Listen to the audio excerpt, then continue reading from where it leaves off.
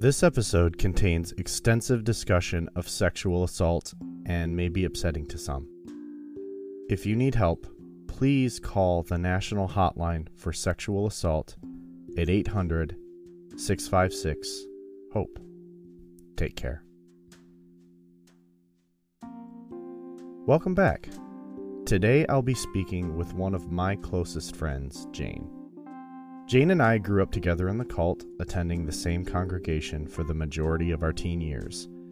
Jane is the younger sister of Matt and Angie from the previous two episodes, so some of this might sound a little familiar. We talk about what it was like growing up with witness and non-witness parents and the differences between the two households, what it was like for her to hit puberty and suddenly have a target on her back, being falsely accused of promiscuous behavior by older women in the congregation despite only being 12 years old.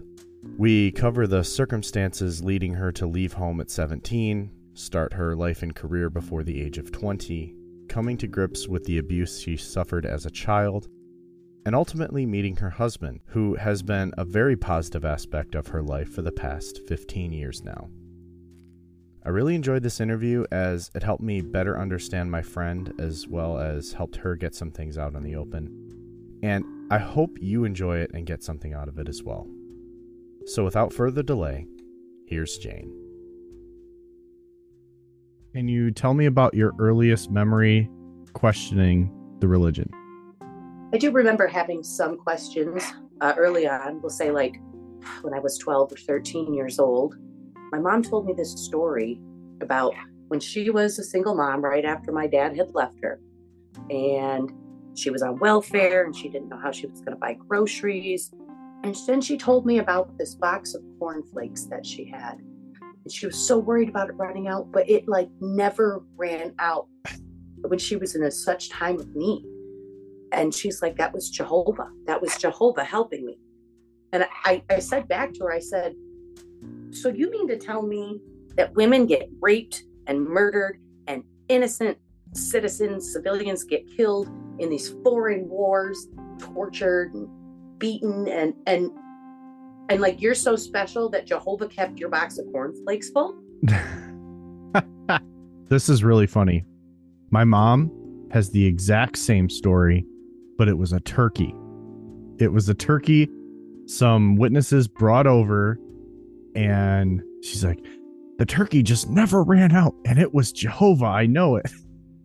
So that's so funny. I didn't know. I never heard that story before. That's very interesting that both our moms would have just like that same kind of story or whatever. Well, I mean, at least cornflakes are non-perishable, but that was like your mom had the anti like E. coli turkey or whatever. Right. I probably mentioned this in the beginning. We're friends. You are Matt and Angie's sister. So we've known each other for, how long now? You were 14. I was 13. And I'm 40 now. So that's 26 years. Yeah. Holy we're shit. Closing in on 30 years of being friends. Oh my God. Although we did have our ups and downs. We did. I ratted you out for smoking. You totally did. I did. Yeah. So we went to, I think it was like a wing place, like a sports bar. Yeah. BW3s. Yep. Yeah. And you were dating this one worldly guy, and I was already just kind of like, oh, like what's going on here? Like, huh? You just like whipped out a cigarette and started smoking it right in front of everyone. I must have been like, 18? Yeah, I think it was around there. Yep. 18, 19, something like that. Maybe. Yeah. Yeah. And I was just like, I was still very much in, and it was like shocking. I can't even think of anything to compare it to, but like, it was just, whoa. I just left right then and there. And then the first call I made was to your mom, and I asked if you were disfellowshipped, and she said, no, but she should be, is what she told me. And then, story of my life. Right. So then they gave me a number of one of the elders in the hall that you technically went to at the time. I think it That was was where my publisher card was. where your publisher card was. And I called this elder, and I think he had trouble recalling who you were. Most likely. It didn't sound like he was going to make tracking you down a high priority at all. And he's just like, well, thanks for letting us know. And I'm like, at that point, I just felt like, okay, I'm done. I did what I was supposed to do, and that was it. Well, So I'm sorry for that, but there were happier times in our friendship, though. We were in a band together, and yep. you're one of the few people my parents would let me hang out with. Your mom and dad, just in case anybody hasn't heard it, the other 2 episodes, but your mom and dad met in the late 70s, shotgun wedding. Your older sister comes along, your older brother comes along, and then you come along. How long did you spend with both of your biological parents? How long did that last? I was 3 years old when they formally separated. Okay. And divorce was final about a year after that, and a couple weeks or months, I'm not quite sure, I was 4 years old and my mom got remarried. Okay, so not very long. No, not at all. Do you remember any of this? Like, do you remember your life before? Well, obviously you were still in the Witnesses even when your birth parents were together. I was born into the Witnesses. Yeah, like your mom was definitely in. Do you remember like the first interactions with the stepfather? Oh, yes, clearly. Mm-hmm. I mean, for as clear as a 3-year-old memory can be, 37-year-old memory. Right. I remember he would come over to our little house, and he'd always be wearing a cowboy hat, and he was real friendly. So you have this weird Michigan cowboy showing up. Yep, this Michigan cowboy showing up at our house, and apparently my mother was set up with him by somebody in the Kingdom Hall, and they took to each other real fast. And I remember he would come over all the time. And looking back on it now, there were no chaperones for, people who were dating. But I believe my mother used us as the chaperones. I remember one night I got up after I was put to bed. All of us kids were put to bed. My mom and my future stepfather, were on the couch, was doing some heavy petting from what I recall. Ooh, I didn't know this either. I was just 3 years old, little tiny, but my mom said, go back to bed. So I went back to bed. Years later, she told me, yeah, we needed to get married. We were getting pretty close to sinning, and we needed to get married. Fantastic reason to marry somebody. Absolutely. Oh, yes. You have a father that you still see regularly. He had partial custody of you, correct? Or visitation. He had visitation, yeah. My mom had sole custody. Yeah. I mean, which he fought for years. Since you were going to see your dad, like, you had a sense that, like, being a witness is a very different lifestyle. Yes, but it was normal and obviously the right thing to do in my mind. So my dad was the weirdo from my perspective. Okay. So you kind of took to it like your mom did. Like, it was like, obviously it was all you've ever known and the majority of your time, but so she was my female example, and obviously when I was a good kid and I respected my parents and I wanted to do as I was bid, and it was always a mental battle, and like Jehovah knows what you're thinking, and like so you would be forced to say a prayer of forgiveness if you even thought something like, gosh, I know I'm in first grade, but that birthday cupcake looks delicious. And then you'd have to go and pray to Jehovah for forgiveness because you almost stumbled. It's like Big Brother times 1,000. It's like even in 1984, they couldn't like read your thoughts. No, but that's literally what it is. It's like they were thought crimes. This was the original 1984 in real life, Orwell's 1984. There were thought crimes, within the Witness organization. And yeah, I mean, the way that they had us manipulated to feel guilty or confess little stupid stuff was just, it's incredible to me. I mean, there are psychological operations, and I believe that's definitely one of them. So when you were at your dad's, did you ever like give into temptation for like holidays? Of course, I knew it was bad, but we would always go to my dad's house for 2 weeks on Christmas vacation. That was part of the custody arrangement, was that he would have us every Christmas vacation. And we'd be there for 2 weeks. And of course, he and my stepmom got us presents. And we had other family members that would get us presents. And we were instructed not to partake, in the festivities. But if you do, that's between you and Jehovah. And of course, I'm a little kid. I love getting presents. Who doesn't love getting presents, Right. And this one time, we were getting picked up by my mom and my stepdad after Christmas break was over. We're getting picked up, and on the 2-hour ride home, 2.5 hours, it was absurdly long. I was bored as usual because, there weren't like cell phones or iPads or anything. No tablets you could do back in the 80s and early 90s. And I whipped out this toy that I got for Christmas. It was this little mini Simon, the little memory game where you press the button. Oh, it yeah. It was a little mini one. It wasn't the big one. Right. But I was like, bro, I could play with this and not be bored in the car. So I'm playing with it. And obviously it's after dark. It gets really dark early in Michigan around Christmas time. And they noticed, my parents up front noticed what I was doing because they could see the little lights. Uh-huh. And my mom said, maybe it was my stepdad. I can't remember which one. I think it was my mom. She said, "Was that a Christmas present?" And I just looked up like guilty. And I was like, yeah. And my mom grabs it from me. And as we're going down the highway, she chucks it out the window. Harsh. I knew I had messed up. I knew I was in the wrong because I never should have accepted that. That was like the coolest thing I ever had. Like my older brothers and sisters always had cool stuff. They get the better presents than me, but I finally had something that they didn't have. Right. And I got over it because I knew I was in the wrong and I prayed for forgiveness. Jeez.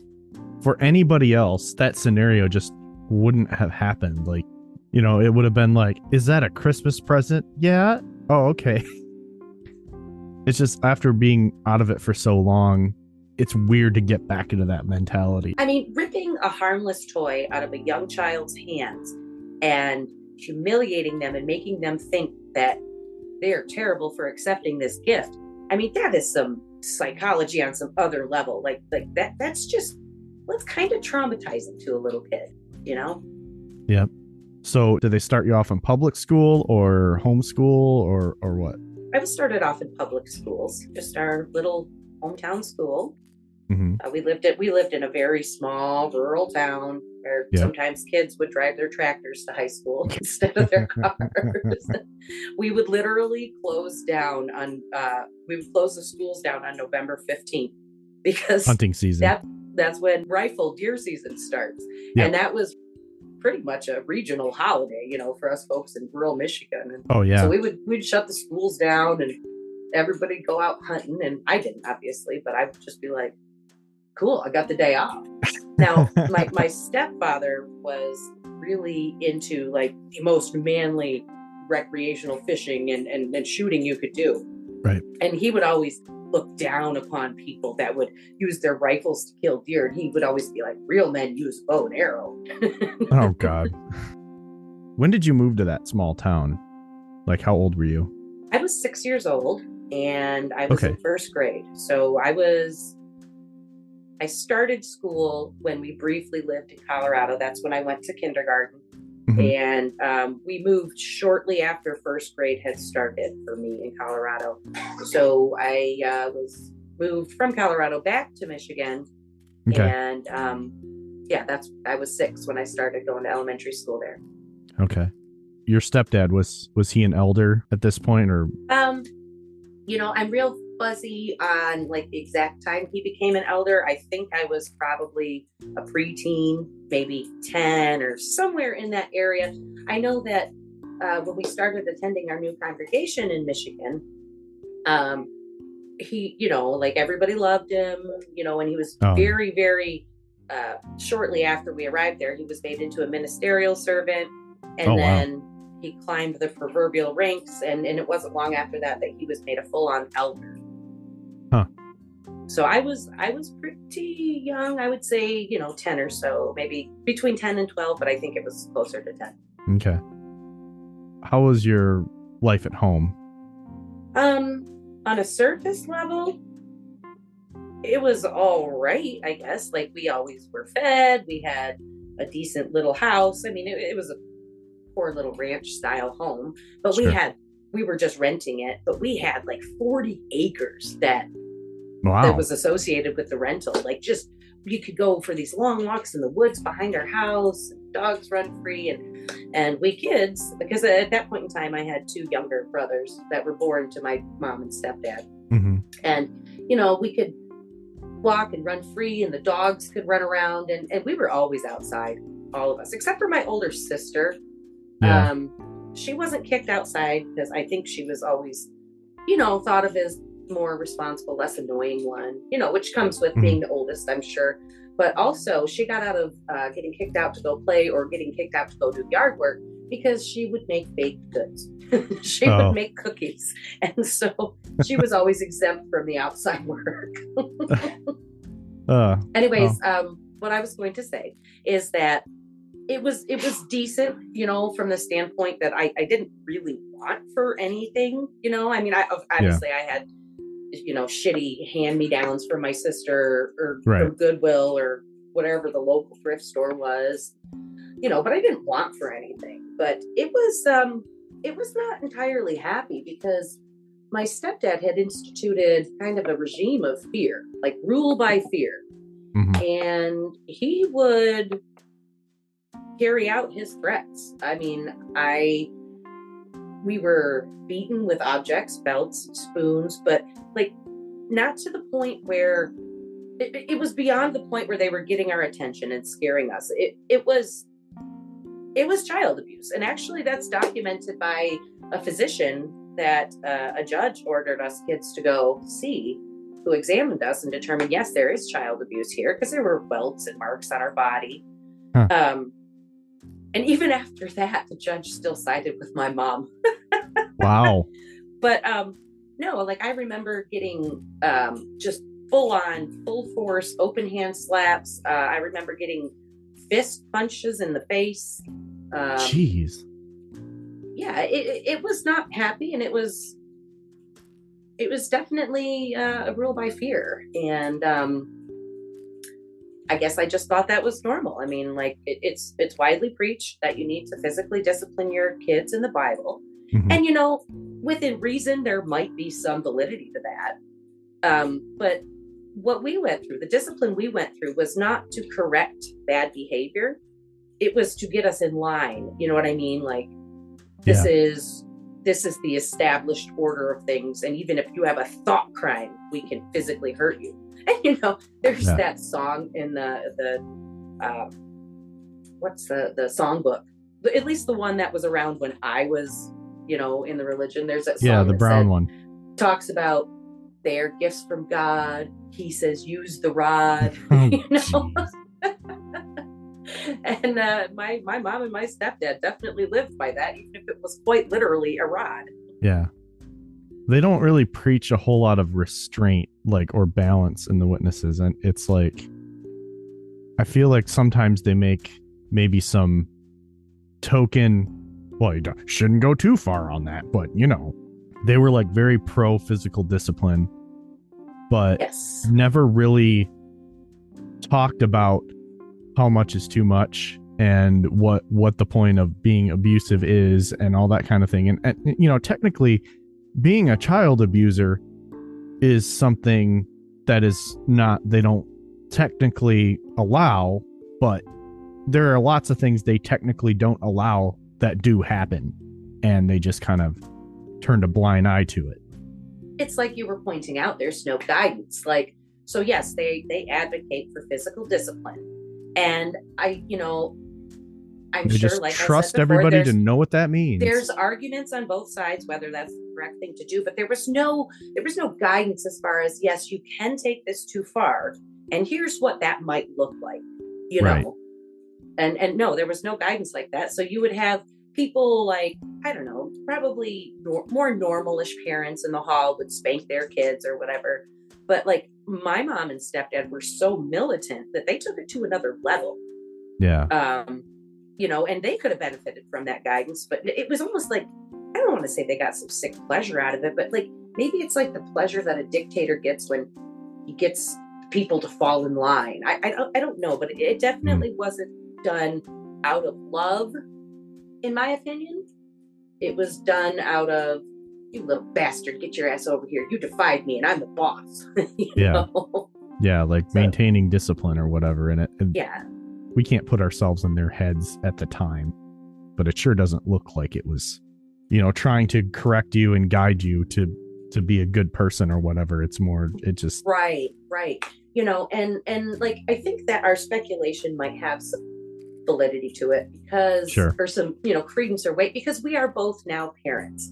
Obviously, yes. Your child is quite young. Mine has entered into adulthood at this point. Don't get me started though, because yeah. You're not an adult when you're 19, believe me. I'm living proof of that. Sure doesn't, yeah. But my point is that, with you and I both being parents, like, neither of us have technically physically abused our children the way, no. What I went through. And so it's just, that's not the way to help somebody grow and become a good person, which is the job of a parent, Right. So. And yeah, there are some times where you either maybe you yell or because you're angry, and it does take mental restraint and discipline to just like stop, or you get angry at like things you don't necessarily need to get angry about. Yeah, and I am not saying I am the perfect parent. No, me neither. I'm not. Far from. I mean, if being the perfect parent means you don't beat your kids and leave marks all over them, well, then maybe I am the perfect parent. But no, there have definitely been situations where I could have handled so much better in a so much more appropriate manner when it came to my daughter. But yeah, I mean that's true of every parent, I think. I mean, hindsight is 20/20, but all you can do is look on that and be introspective and say, I know that wasn't right. I'm not going to justify this to myself because I'm the boss and I'm the mom. You look at it and you say, how do I make it so that when I'm in a situation similar to this where I'm angry, that I handle it more appropriately? Right. And that was just not the case for my mom and my stepdad. They never thought they were in the wrong for doing what they did. Oh no. And they just point to that song or the scripture, rod of discipline. Right. And I know a lot of them will just say, oh, it says rod. It's so clearly there is some sort of a physical implement there. And right. So you're growing up, you're getting older. I know a lot of female witnesses tend to start getting sort of like just monitored for, shall we say, slutty behavior. Sure, we can call it that. I mean, not calling you anything or anything, but that's just in their minds. I know you experienced some of that because I remember that one meeting where you had like a slit up the side of your dress, and it wasn't a very like long one. It wasn't like, you weren't like Morticia Addams at the Kingdom Hall or anything like that. But I remember you had to go back to the bathroom and like sew it down one meeting. Do you remember that? Yeah. See, the thing about me is that after I got out of my awkward child growth years and I started to go through puberty, I got quite pretty. Mm-hmm. And it was like what my mom and stepdad would remind me of, and always talking about being, marriage material. And I mean, like, I'm like 12 years old and they're talking to me about being marriage material. Oh God. But they would almost kind of like parade me around when we would go, like when my stepfather was the visiting elder for a Sunday meeting, and they would kind of like parade me around like, this is what we have to offer, I will take no less than 6 goats. Right. So anyway, what were we talking about? I'm so sorry. Oh, just like how a lot of witness girls go through this phase where everybody just kind of looks at them with suspicion. Oh yeah. Of No, and being sexually active, and they start this as at a very inappropriately young age, I've noticed and heard. oh well, I mean, they start a lot of stuff at a very inappropriately young age. I mean, it was always preached to me that, women are subservient and that the only thing that we could do in our lives that would make any difference is to find a good husband who had a good service vehicle. Now we're talking a sedan or a minivan. And also full-time pioneer, when you're married, and that's the only thing you're good for. Oh man. Have you ever owned a 2-door car? No, I haven't. Neither have I. And it's like, I feel like that should be a bucket list thing. Well, my only child is now 19 years old, so I can go ahead and get myself a coupe. You definitely could. You don't need anything more. Oh, except for the fact that my dog is 130 pounds, and no, that's not going to work out. It looks like I'm going to be a Subaru driver forever. Jeez. Yeah, so you're a teenager now. We meet, and like that hall had a lot of kids our age in it. Yes. Yep. And I would even venture to say like an unusually high number of children the same age in it. Like you didn't see that. Like, cause I remember the other hall, it was like we had 2 congregations in this little town, and we had one side, which is where the vibrant, all of the younger families were, and then there was the other side, which was all the old people, and nobody wanted to go to those meetings. I mean, it smelled like mothballs and sulfur every time you went to those meetings. Everybody had like one foot in the grave, or it was boring AF, bro. Oh yeah, like there was just nobody to. I mean, and when you're a kid, you don't want to go to the meeting for the meeting. You want to go to the meeting because your friends are there, and you're looking forward to, after the meeting is over, getting to talk and hang out, and basically until your parents tell you it's time to go. But that was part of the meetings is you get to have fellowship with people of like mind, and so yeah, I mean, having the amount of kids within our, I don't know, within like 5 to 7 years of each other. Yeah. That did make it a little more interesting, before the song and after the ending song. So. I remember the first time I saw you. I think it was a Thursday night meeting, maybe it was Sunday, I don't know. But I don't remember either. I remember being like to my friend, we're standing there after the meeting, and we're kind of looking at you. We're across the hall, but me and my friend were standing there talking to each other. We were best friends, about the same age. And I was like, we should go introduce ourselves. She's like, yeah. There's a new boy. Oh my God. Maybe that's going to be my husband. So I ran up to you. I'd be like, hi, I'm Jane, and this is my friend, and we just wanted to welcome you to our Kingdom Hall.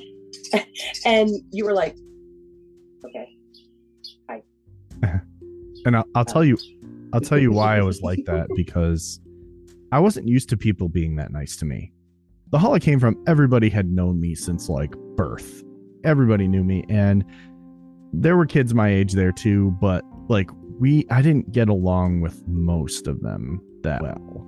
And there were a couple kids that were actually, they'd verbally bully me a lot, and it was a pretty rough go at that hall. In fact, that the reason that we switched halls was because I was kind of on the verge of, at that point, of just saying, fuck this shit, I'm not going to be a Jehovah's Witness anymore. Like I was very close to that point, not for any like theological reason, just that, I was miserable. I was miserable at school because I was so weird, because I was a witness, and I didn't even really have that much of a refuge at the Kingdom Hall either, because, most of the kids there would either just make fun of me, or because I wasn't into like So that hall was very much like your hall, or your town. Like our towns were kind of like the bookends. They were very similar, where everybody was into like hunting and fishing and stuff like that, and I was not into that stuff, and that kind of sequestered me from other people there. Like I wasn't into, like, most of the other kids were just like into hunting and being outside, and that was not me. And so like we just didn't have a lot of common. My mom, in desperation to keep me in the quote unquote truth, started taking me to your hall because there were so many. I don't know how she found out about it.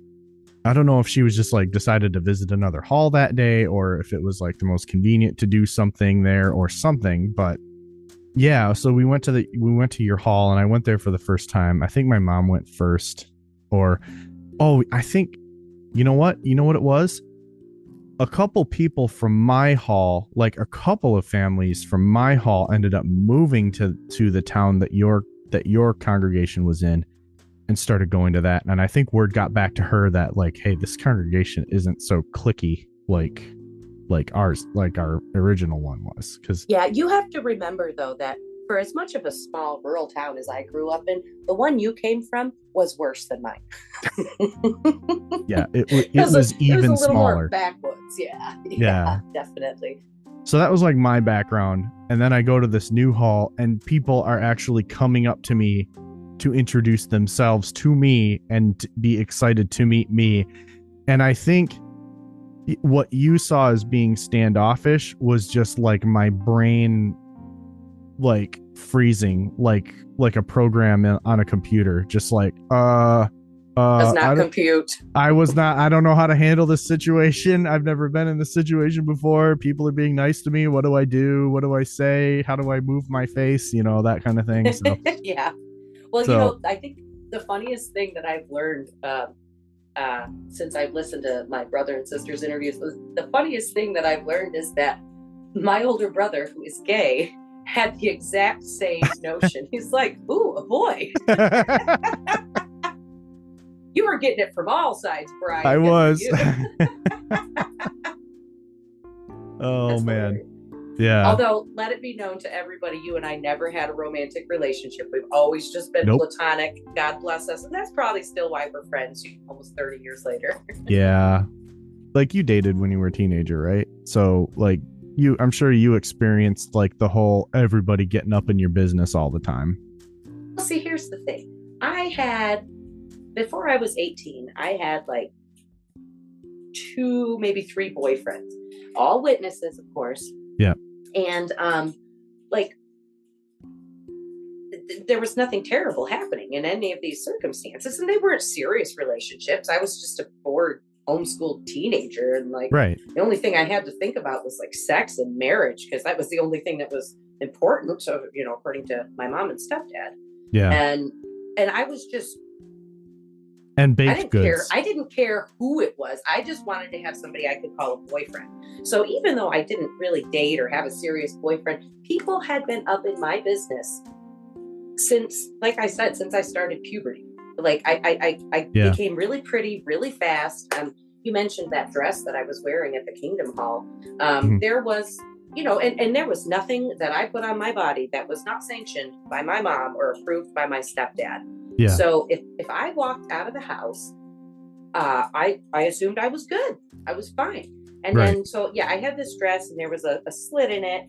And I think it came up to like maybe an inch beyond my knee. Yeah. It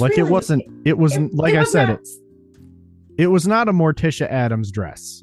It was not scandalous in the least bit. No. But because I was a pretty girl, somebody complained about it. And my mom always carried this little sewing kit with her, which is, not a bad idea, to be honest. But, and she like made me go down into the bathroom and sew up my slit. So it was below the knee. And of course, like I'm not a professional seamstress, so I just looked like an idiot after that. But then the next time that happened, there was another incident with a slit, and it was a black dress. It had like, it came up to my collarbones. It was not low cut. It was like 3/4 length sleeves. very modest, but it had a slit right up to the knee. And of course, when you sit down, your clothing comes up just a bit. And we're sitting in the front row, which on a Thursday night meeting, actually, anytime we went to the Kingdom Hall, my stepfather made us all sit in the very front row. Oh, geez. And there was another sister that liked to sit up right around the same area within the first 2 rows, off to the side, of course. Uh-huh. You couldn't be as important as my family and right. not sitting there. Anyway, she wrote a letter during the meeting and dropped it in the contribution box. Oh, geez.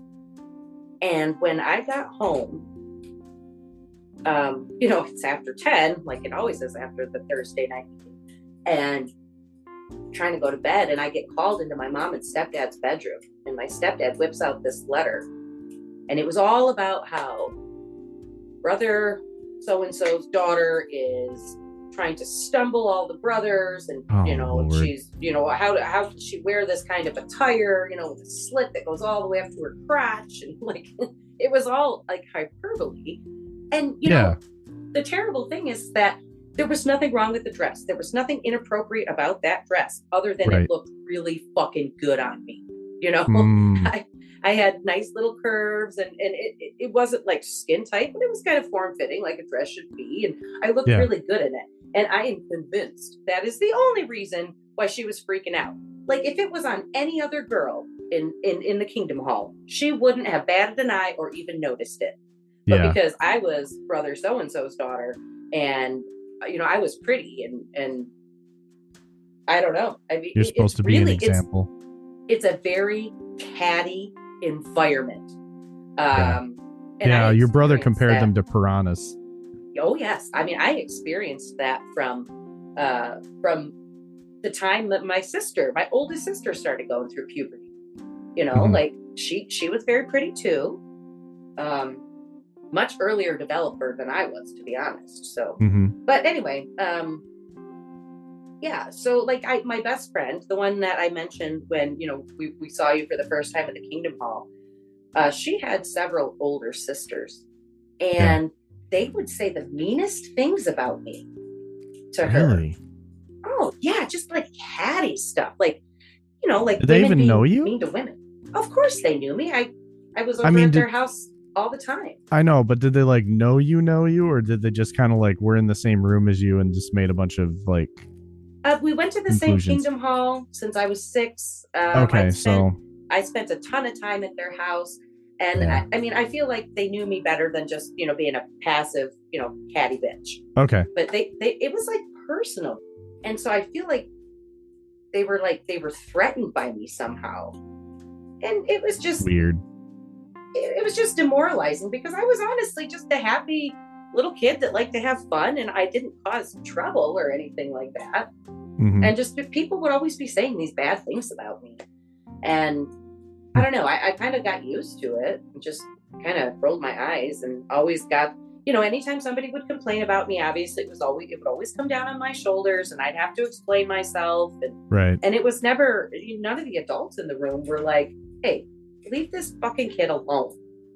I was just a sex pot, like when I was 12 and 13. No, I wasn't, and I'm not being highfalutin or anything. I'm just saying, I mean, my looks have far passed, since then.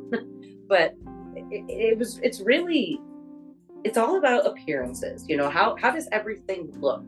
And it's also superficial that you take somebody, and I had a lot to offer. I was very creative, and I was very bubbly. And, you played an instrument. I played a couple instruments. I could sing. Yeah. You could sing really well. I was really smart, and like nobody took any note of any of those characteristics. It was all just because I was attractive, and I was going to stumble the brothers, and it's just there's really unbalanced. And there's no thought to like, well, maybe it's if the brothers are being stumbled by this 12-year-old girl wearing a fairly modest dress, maybe that's their problem. Like maybe they shouldn't be stumbled so easy. But it was always like it was an environment of just like kowtowing to the most easily offended person in the congregation. Pretty Like, much. yeah. So like, It was like the precursor to cancel culture. yeah, can't. I was constantly Your canceled. slit goes above the knee when you sit down. You're canceled. Exactly. Get on JW Twitter right now. Oh man. Right. Oh, can you imagine if we had Twitter back then? Oh my goodness. Let's just take a moment to say I am thankful we didn't have any social media or cameras that gave us instant pictures. Oh my God, yeah. So was there a lot of pressure to get baptized? I know you got baptized fairly young. There was a ton of pressure to get baptized.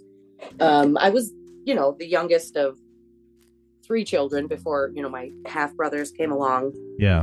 And obviously I had to do everything I could to keep up with my older brothers and sister. Yeah. So I remember my sister got baptized, and don't quote me, I think she was 14. Okay. Maybe 13. I don't know. And then I believe my brother got baptized, and here I am real young. And, this is the only world I knew. And that was how you got clout and respect, as if you were baptized. And so I'm 11 years old, and I started the process when I was 10. Oh my God. I made my mom and my stepdad just burst with joy when I said, I want to get baptized. And I remember I visited my dad. It was like our weekend to go visit him that weekend. And I said, Dad, I have to tell you something. I said, I'm going to get baptized. And he just closed his eyes, and he was like, okay, I wish you wouldn't. And I was like, why? Can you even tell me why? And I was, when it came to matters of religion, nobody knew anything except for Jehovah's Witnesses. Right. Nobody knew. They were stupid. Yeah. And so I was not respectful when I said that. I said, can you tell me why? Why don't you want me to get baptized? And he paused for a minute and he goes, all right, I'll tell you why. And I don't remember exactly what he said, but he just talked about how it's not the right thing to do. And that was the gist of his message. And I just remember thinking well, Satan tries to stop you from all sorts of angles, even if it's from your own dad. It only bolstered me to want to continue with this decision, which I had no idea, what the effects were going to be. I did it because it was cool. I wanted to fit in, and it was cool. And I also wanted the status symbol being yeah, well, I'm the only one of my friends that's baptized. And you're like, yeah, you're 11. So you moved out pretty young. Yeah. How old were you? I was 17 technically when I moved out. I had finished my homeschooling. My graduation party was imminently coming up. Mm-hmm. And it was going to be a big fun party. Maybe not as fun as my older sisters, but it was going to be a big fun party. And I was really excited that I got to be the center of attention, because I could always go to weddings and other people's graduation parties, but I was never, I don't know. I wanted to feel special, and I was really excited about my graduation party. Yeah. Graduation parties are really the only thing witnesses have that's similar to a birthday. Yeah, pretty much. It kind of is like a birthday party, isn't it? Yeah, no, I mean, essentially, it's like a coming of age type of a thing. So, yeah, you get this party that's all about you. There's pictures of you up all through the years, and people are driving hours and hours to come. Yeah. It's you don't get any birthdays, but at least you get this big old party that's all for you. It doesn't have to be a big old party, but it's generally to see the effort that a lot of parents put to their kids' birthday parties, not every single one, but more than just one in their entire life. But anyway, yeah. Sorry, your graduation party, you're looking forward to this. It's coming up. It's your sister's was awesome. It was the biggest party the witnesses have ever known. It lasted a whole weekend. It really was, because it is by far the biggest party and the best time I've ever had as a witness. Oh yeah, I mean that was a blast. I mean, we had that little house, and we had those 40 acres, and There were so many. I would venture to say 100, maybe more people.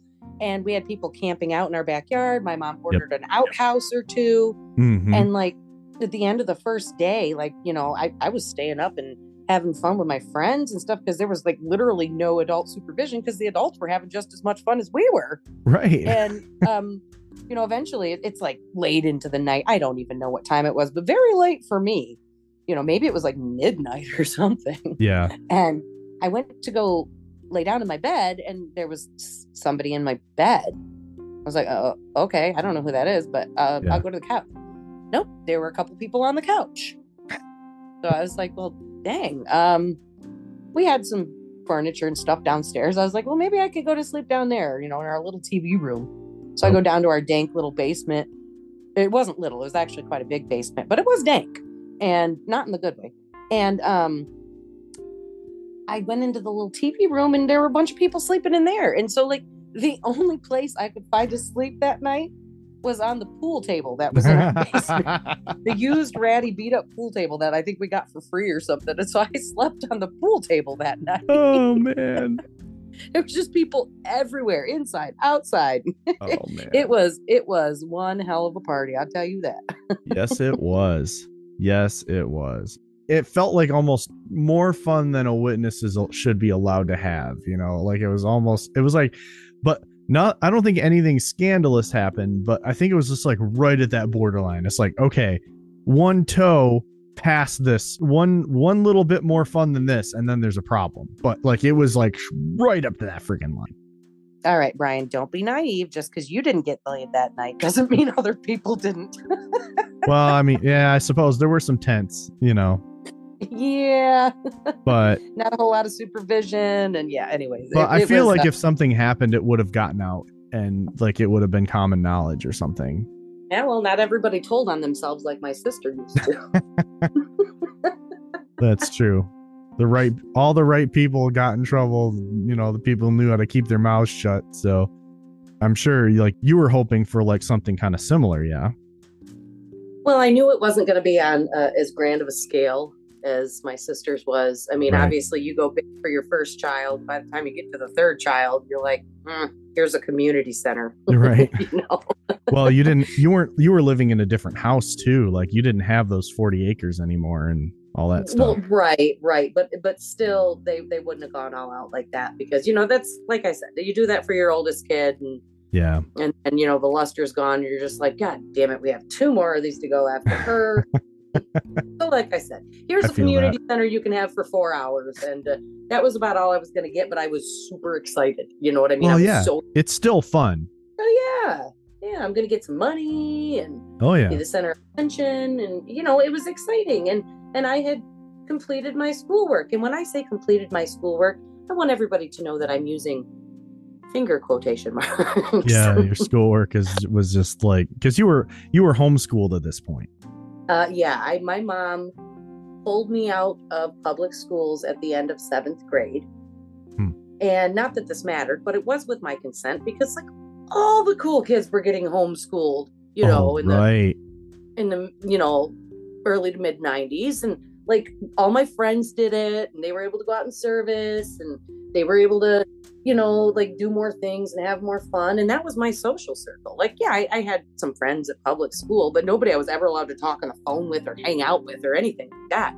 Right. So, I mean, I obviously wanted to do what my real friends were doing, with no clue of the consequence of that. And so, my mom said to me at the end of 7th grade, she says, well, let's homeschool you. And I was like, yeah, let's do it.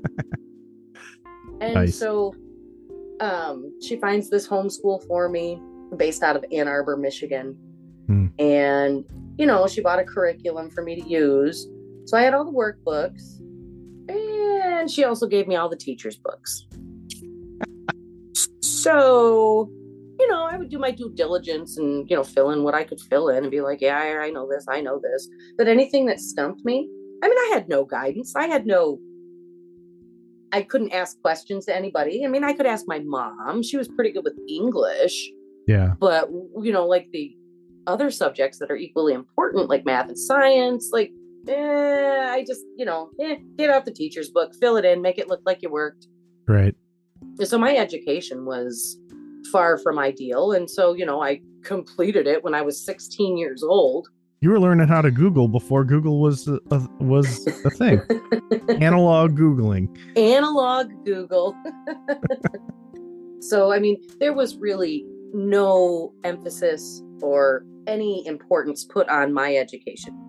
I was nothing more than a breeder cow for my very prominent elder father and his wife that got her shits and giggles out of being the wife of a very prominent elder, as it was perceived. So there was no nobody invested in me or my future or taught me, hey, you've got these really cool characteristics. Let's see if we can expand upon them. And, everything was about sex. Everything was hypersexualized for me from the time I was very young. I didn't understand quite, but I knew the worst thing you could possibly do in your life is have sex outside of marriage. You could go commit a heinous crime, and we see examples of them all the time. You could do one of these very violent, heinous crimes, and the Jehovah's Witnesses would still embrace you and try to help you. But if you had sex outside of marriage, well, yeah. You were ostracized, you were talked about and gossiped about. Everybody looked at you when you came in the Kingdom Hall. I remember I was privy to why people were disfellowshipped all the time, because my stepfather was a very prominent elder. And I remember looking at them like, what a freak, So elders aren't supposed to share that information with anybody. Oh, no. But even the most holiest of us love to gossip, including the elders. Yeah. And sometimes he would say it on the DL to my mom, and he'd be like, yeah, well, we just need to make sure we keep our kids away from this because I know that this happened. And then my mom had a big fucking mouth, and she would always tell us all what happened. And of course we were all social butterflies, and gossip is the best way to get attention and get things going. And so we would all look upon these people that had sexual indiscretions, and it was everybody's business, and it was so unbalanced. I see the benefits to celibacy before you're in a committed relationship where you want it to go further. I totally do. But having sex before marriage is far from the worst thing you can do in your life. And nor should you be treated like a freak because you did what goddamn everybody else does in their life. Yeah. You find me 7 people that we knew, whether they were adults or growing up with us, that were virgins when they were married. I would struggle to find 7 people, 5 people even. Yeah. So it's it really just that was always the focus. The circumstances surrounding you leaving home. Do you want to talk about that? I certainly can, but I think it's important for people to understand what led up for a decade and a half before I left my home. Sure. My story is actually quite dark, especially in comparison to my older brother and sister. Mm-hmm. It's pretty difficult to talk about. I understand. But my stepfather was not just this bloviating, social climbing, tough guy who had a really prominent position in the Kingdom Hall. He was a bad man, and I've referenced the way that he abused us. Actually, I told you about the judge who ordered a doctor to examine us for, child abuse or physical abuse. And, they found evidence. And my dad wasn't able to get custody of us, but he was able to get a restraining order that said my stepfather was not allowed to physically discipline us in any way. He couldn't lay a hand on us. That was only effective so far as my older brother goes. My older brother was defiant and pretty much fearless. And anytime my stepdad would get angry with him to the point where you knew physical abuse was coming. My brother would be like, you can't touch me. You can't touch me. Like literally just like that. Wow. You know, and that would piss him off. And so my mom would be deployed with a weapon or whatever she could grab from the kitchen or whatever. And so he'd still get beat, but my stepfather couldn't do it. And I can only assume that, like, in his mind, that was a win. Now, I was born very much a people pleaser. I was very sweet. You know, when I got into trouble and stuff, I do naughty things. But that restraining order didn't protect me from my stepdad. My older sister didn't really do anything that warranted physical discipline. But, you know, I was a little kid, naughty, and like, he knew that he could do anything he wanted to me and get away with it. He knew I wouldn't tell because I was a scared little girl. And the reason he knew that is because when I was 6 years old, he started sexually abusing me. Very grotesque ways. I didn't say anything. I didn't know how to say it. I didn't understand what was happening to me. I just remember being a little kid, and I've always been an early riser. I was even born at like 5 a.m. or something like that, but I've always been an early riser.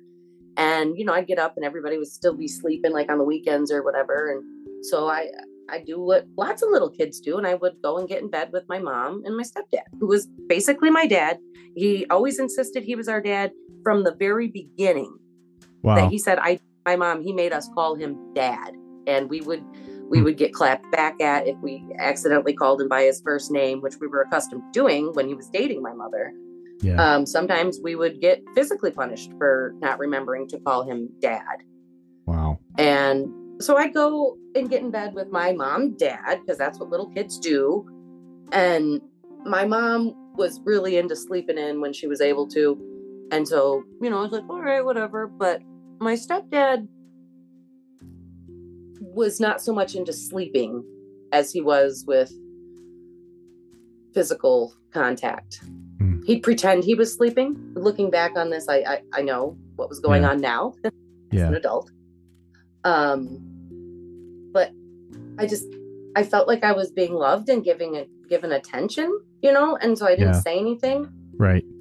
And so I would go and keep getting in bed with them, and things just progressed and, you know, got progressively more intense. And I remember one time I was still pretty young. I don't know, maybe 8. And I remember I was like, I don't like this. So I stopped going to get into bed with them. And my mom said to me, she's like, you didn't come cuddle with your father this morning. That hurt his feelings. And I was like, oh. So then that was a signal to me that I was supposed to continue doing that. And I just... Was your mom aware of this? The abuse went on for 6 years. I was 12 when it fully ended. The physical abuse. There were several other types of abuse that continued to happen after that, but the physical sexual abuse stopped when I was 12. And my mother was always in the same bed while it was happening. So either my mother is the dumbest alive, or she was complicit. So I'm going to go ahead and go with the latter, because I know my mom wasn't dumb. Yeah. She wasn't that clueless. Right. But it just must have been something that she just chose not to address or think about, because it would really put a rift in her perfect marriage to her perfect elder husband and her status, and, you know, and protecting her child at that level. I mean, like, was it really worth it? Do I really want to be divorced again? And, you know, blah, blah, blah. And I'm speculating what her thoughts were, but there was no way. I have a daughter, a very beautiful daughter. And all I know is that if I even suspected forget laying in bed with somebody who is sexually abusing my daughter. If I even suspected, I would kick ass and then ask questions later. Yeah. I mean, I can't even begin to justify how this woman didn't react. And you know, that hurts me. I mean, I'm over it, but Of course. it's very hurtful, because like, looking at my daughter, I would die literally in the most horrific way before I let anybody lay a finger on her in an inappropriate way. Of course. I mean, it's not even up for debate. And so I have this disconnect where I just don't understand how she let it happen. Yeah. So, like, I don't know if she like maybe just didn't turn over. Yeah, wanted to have plausible deniability, maybe. Something like that. Yeah. Like, I'm not sure how you do justify that in your head as a mother, but somehow my mother. It's not a justification, of course. Yeah, but like, maybe, I don't know if she was. I can't. We can't be in her head. And no, we can't. But I certainly, after being a mother, can judge. Sure, absolutely. I know that must have been hard for you to talk about. Oh, but it doesn't end there. Okay. He would get more obvious about it in certain circumstances. There was one time he always wanted me to sit on his lap, and he always insisted, ever since he married my mother, that we kiss on the lips. We kiss on the lips, no kisses on the cheek. Creepy. That's not a real kiss, he told me. Weird. And one time he was tying flies, because he loved to go fly fishing, and he wanted me to sit on his lap again, under the guise of, let me teach you how to tie a fly. Right. Which happened frequently. And then he was like, give me a kiss. And so I did what I was supposed to do, but he made it into it was not a good kiss. It was very, very inappropriate. Nothing fatherly about that. It was something that a Jehovah's Witness should only do with their wife. It is something that no human should ever do with a child. Unbelievable. And I was like, oh. And I was like really uncomfortable. And so I just got up and went away. Yeah. And, the funny thing about that story is, when I was 25, I finally admitted this to my brother and sister. The first time I had ever mentioned it before, sitting around a bonfire, drinking with my brother and sister, older brother and sister. We were all living in different states or whatever at the time. And we had gotten together and we were drunk. And one thing led to another. My stepfather had been in a terrible, terrible accident that left him disabled, like paralyzed in certain ways. And I won't get into the details of that. He was surfing or something like that and went under with a wave. And we were talking about how the angels must have saved him from that situation, because somebody dragged him out and gave him CPR, even though he had to spend months in the hospital because he broke his neck or something. Like, everybody's story was that it was the angels that saved your stepdad. There had to be angels. We don't know who they were. And I remember sitting around that bonfire discussing that very topic. And I said, yeah, they might have been angels, but I don't think he deserved it. And, I drunkenly start crying a little bit. And I told them what had happened to me. And my older sister, she goes, yeah, I think I believe you, because she goes, one time he asked me for a kiss, and I went to give him a kiss, and he slipped his tongue down in my mouth. And I was like, what? And I got really upset and I slapped him. And my mom was mad at me, and she was like, you hurt your father's feelings. It was like virtually the exact same story that I just told you. And her and I had never discussed this before. Wow. How old was your sister at the time? Well, if I was 25, that would have made her somewhere 29. No, I mean 30. when the kiss happened. Oh, I don't know. Okay. I don't know for sure. But I was the youngest. I knew the hierarchy of the family. I was scared of him, which I hid under the guise of respect, because that's what you're supposed to do as a Joho child. And, he couldn't get away with shit with my oldest sister. He couldn't get away with shit with my older brother. But he knew that I was young and impressionable and always was a people pleaser. And that's what predators do. They find the weakest one, and they groom them and Or then the most vulnerable one. Yeah. The most vulnerable. Yeah. And honestly, looking back on it, it is a textbook case of pedophile predator behavior. Mm-hmm. And so this went on, and it was always weird. The older I got, the weirder it got, but I just, didn't really address it in my head. And, when I started getting pretty, like around 11 mm-hmm.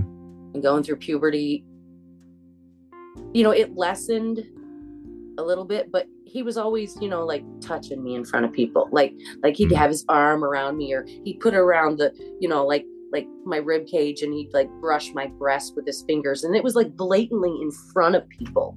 Oh, and, wow. I don't think a lot of people noticed, but I do think that some people took notice.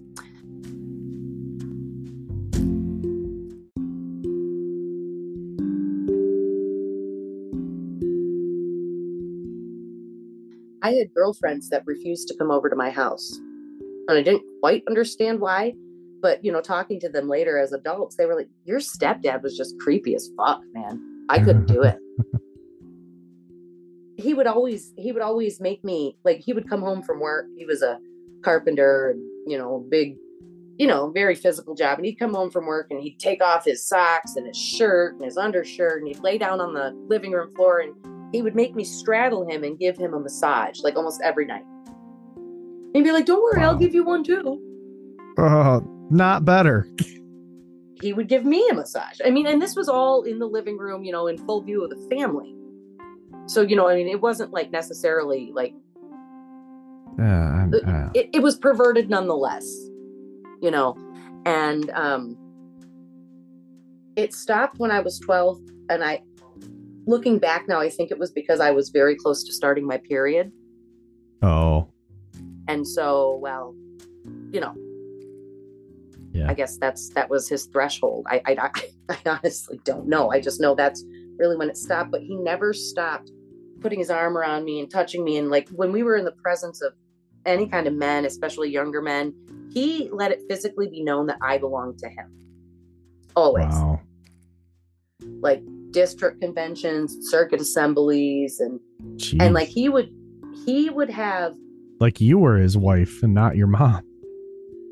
I don't know what the psychology was, but I know he was very, very possessive of me, and in a physical and sexual way.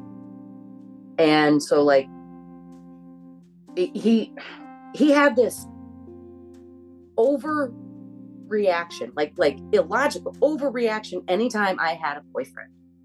Oh, wow. So my first boyfriend, I think I was 14, and I went to my dad's house for visitation because, my dad never, ever gave up on us. He faithfully came and picked us up every other weekend. And at this point in time, I think my brother and sister were already out of the house, and they were, living their own lives. But he came and picked me up, and I would still go to the Kingdom Hall, that was in his town. And it was a pretty big town. And so there was a lot going on there. And, I met people and forged relationships. And I met this one kid, and we held hands or something like that. And I told on myself, or I'm not really sure how it happened, but that was like my first judicial committee. For holding hands? Yes, I can assure you it was nothing more than brief physical contact without sexual body parts. I was 14. Wow. I was a very good girl. I wanted boyfriends and stuff, but I was definitely not like on the prowl or anything like that. I just wanted the excitement, physical contact. And so I had my first judicial meeting, and, they didn't reprove me or discipline me, but I was given a very stern warning about, for holding hands. It's like, gosh, there's like just nothing remotely discipline worthy there, but there you were still hauled into a judicial meeting. Yeah. And so the second time I had a different boyfriend, and I believe I was 15 or 16, And this kid was like 19 or 20. So yeah, that was definitely inappropriate. Yeah, a little. Yeah. But that's just what Joe-Ho's do. They like them young. Right. And he was part of the Kingdom Hall that I would go to when I would visit my dad. Mm-hmm. And he and my older brother were great friends. And he liked me. Mm. And I was like, hey, this guy likes me and he has a car. Oh, boy. And he has a job. And yeah. And so I was like, wow. Okay, yeah, let's be boyfriend and girlfriend. And, honestly, there was nothing there. I had no feelings for him. He was not particularly attractive or popular. I was just like excited because an older boy wanted to date me. And so, yeah, you were like the idea of it more than it actually. Exactly. Yeah. I liked the idea of it. And so this one time, my brother and I were over at my dad's house, and we were going to go out and service, but we knew that was not actually the plan, because this older guy that I was dating wanted us to go show up at the meeting and then form a service group. And then we would go out and service, just the three of us, me, my brother, and this guy who was Sure. not commonly known as my boyfriend. And so we ended up pulling that off. And my brother gets in the front seat, Yeah. in the driver's seat. And my boyfriend gets in the back seat with me. And I was like, what are we doing? And they're like, I'm just going to drive around. And so my older brother was just stoked, because this is in the late 90s, or, mid to late 90s. And Yeah. my boyfriend had an SUV. Oh, no. And that Oh, boy. was the coolest freaking thing, because you didn't know anybody with an SUV. And Right. that was the cool dude thing to have. And my brother didn't care about this guy liking me. He just wanted to drive his truck. And so me and this dude are in the back seat, and we're making out. Yeah. And nothing happened. Nothing bad. We were making out. He may have brushed my breast. Oops, didn't mean to. Right. But nothing happened. But they found out about that. I can't remember how, but that was my second Judiciary Committee. And in that committee, it was probably one of the worst experiences that I can remember, because they knew I was making out with a boy. Mm-hmm. And the presiding overseer, he wanted to know, well, what did you do? And I told him we kissed and we held hands. And he's like, did he have an erection? And I said, what's that? And he says, well, Oh, boy. Oh, no. when a man is sexually aroused, and he took his hand and he made motions like he was mimicking what a penis looks like. Oh, He says his geez. penis goes from looking like this to looking like this. And he raised it and pointed it up slowly. And I was like, I mean, I don't know. they and they knew honestly, I you were didn't know. fully dressed at this point. How were you supposed to know? It's not like I was reaching my hands down there. I was a good girl. I mean, Yeah. not that good. I faked going out in service so I could make out. Right. I mean, But no, nothing. I had, to this day, I have no idea. I'm going to go ahead and guess he probably did. But Yeah. I didn't know. And they were asking me all these questions about what happened. yeah. And I remember, being really humiliated and ashamed. And I looked up at one point, and everybody was just staring at me with their mouths agape. And I kind of compare it to that scene in the movie Titanic, where the old version of Rose is telling that story about how she banged Leonardo DiCaprio in the back of that old car. Yeah. And then when they cut back to the present time, everybody's just looking at her, just captivated with their mouths half open. That was exactly what that was like to me. Except And these then were another- weirdo old men doing that about a young girl just making out, and that's it. Yeah. And the weird part is that my stepdad was always part of my judicial committees. Of course. Which I think there might be some ethics violations there, but we're long past ethics violations. Oh, this is not a generally ethical organization we're dealing with. Especially not in my case. No. So, anyways, I got in trouble for that. Oh no, I didn't tell you the worst part of the whole meeting. When I looked up and everybody was looking at me, Yeah. with rapt attention, one of the brothers reached down and adjusted his crotch. Oh, God. And I just remember being like, okay, you shouldn't really itch your balls in front of chicks, but then, when I got older, it dawned on me, no, he was actually quite happy to be a part of that conversation. Oh, Lord. It was really fucked up. Really fucked up. And then the third time, I had a different boyfriend, and I was 16, 17. And this was the one. Very handsome, part of a really rich, prominent family, or at least for my perception, really rich. Yeah. And, I just was thrilled to be with this guy. And he visited, he's part of the same big city that my dad lives in, where there's multiple congregations. And he would come and visit the Kingdom Hall that I would go to when I was visiting my dad. And one day after a Sunday meeting, a bunch of us kids, including he and I, and my older brother and sister, maybe my sister wasn't there, I'm not sure, but we all went to Applebee's after the meeting. Ooh. I mean, that's a fun thing to do with a group of kids. Go and get some, cheap American fare. And Yep. It's a special fun thing. Mm-hmm. And my boyfriend and I were sitting next to each other under this big booth table that was seating 12 of us. And he reached his hand over and we held hands. Okay. And somebody noticed that our hands were under the table. And it got back to my stepdad and my mom. And I returned back to their house and they're like, what were you doing with this boy? And I said, well, we sat next to each other and we held hands. And my stepdad just lost his mind. And he was like, from now on.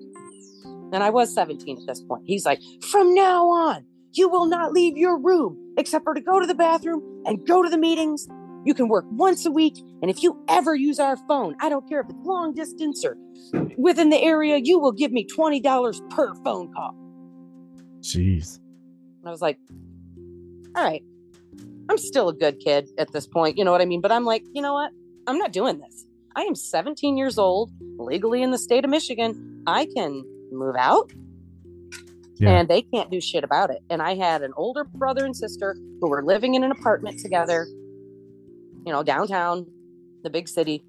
And I took out my wallet. I handed him $20 and I made a phone call. And I got picked up that night. And I never went back. I just lived with my brother and my sister in their little tiny downtown apartment. They didn't try to stop the phone call or anything, or? No, because I paid my $20. But they didn't realize that I was just like, no, I'm not doing this anymore. Yeah. I can still live my life and I can pay $20 per phone call and have my freedom. So that's exactly what I did. Just such a disproportionate response to that. Like, they didn't think I was serious. They after a few days they called the cops and the cops were like, yeah, there ain't shit you guys can do. She's 17. Geez. So then they went to the DMV and they canceled my driver's license because I was still technically under 18 and parents can revoke your license at their request. Oh, geez. I didn't know that. And then my mother, well, I'll get to that later. But they tried everything to handicap me when they realized I was serious and I wasn't coming back. Wow. And it was just a shit show, but I was liberated. I was liberated for the first time in my entire life. And I don't know how to handle it. I didn't have any guidance. My sister was out having fun, doing what she's doing, getting disfellowshipped, reinstated, reproved, disfellowship. Who knows what she, Yeah. It was all over the place. Fun times getting disfellowshipped. And she was a young person herself trying to figure out, with no guidance either. Of course. I had no guidance. And I just started making these decisions because I felt I was very mature. And in some ways I was pretty mature. But I mean, I was by no means an adult. I was by no means an adult until I was probably in my, 23, 24. I don't know. Right. But I was free and I didn't care what the consequences were. And I didn't care because I became the hottest topic, like all around our circuit or whatever, like all the malls that were in relation to mine. Like I was the hottest topic. Everybody talked about me. And I just came to a point where I was like, I don't fucking care. I've got this full-time job. I'm making good money for, somebody like me. And none of those people matter. Like none of those people gossiping about you just mattered anymore. I still went to the Kingdom Hall regularly, and sometimes I would show up for service, and that just gradually faded away. I would go less and less. I would care less and less. Up until that point, you were kind of just like used to just being told what was okay and what wasn't okay. Oh, they had me under lock and key. I mean, even before they threatened to lock me in my room and stuff. And my whereabouts were never, ever debated. Like they knew where I was, who I was with. They kept me locked up like a little treasure, Right. And so now I do whatever I want. I didn't know I didn't have a driver's license, but I would take my brother's car and I would go, do stuff. Yeah. Stuff, just, nothing bad. Just, go do errands, go see friends. Right. Normal people shit. Normal people shit. The worst thing that my mom and my stepdad did to me for moving out? What's that? And this is probably the most evil. Uh-huh. I didn't find out until I was 24 that I didn't have a diploma. Oh, it wow. had never come out. I had always worked for the same company. I'd moved up. I was at the highest level in that, that I could get to in that company. Very young, very respected. I had no need to prove my education. And then something came up where I needed to show my diploma. So I, called my mom and she's like, yeah, no, I don't have it.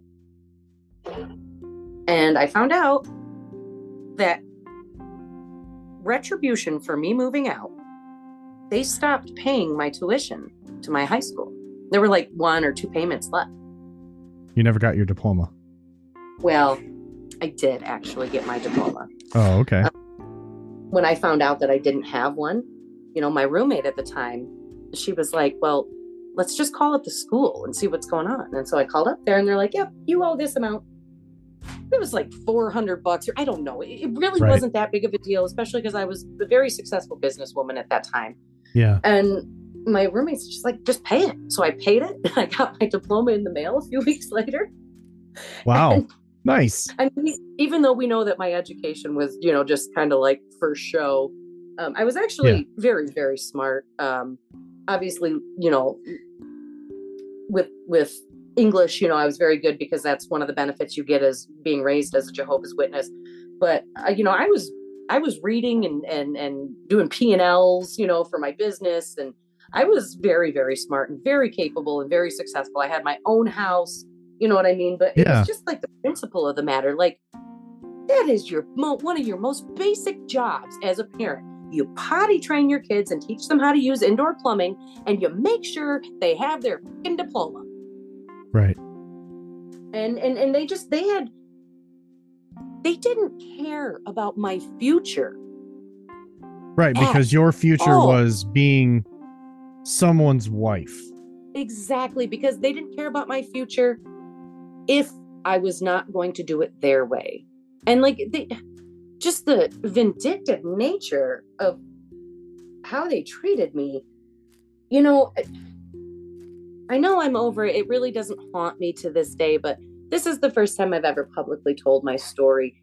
And saying these words out loud are just, as a parent myself, I just can't comprehend it. I just cannot comprehend the motivation behind being so selfish.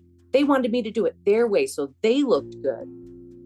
And it was not about the fact that I was a human being with a life ahead of me and choices to make. And they didn't give me any tools to make those choices and live in the world.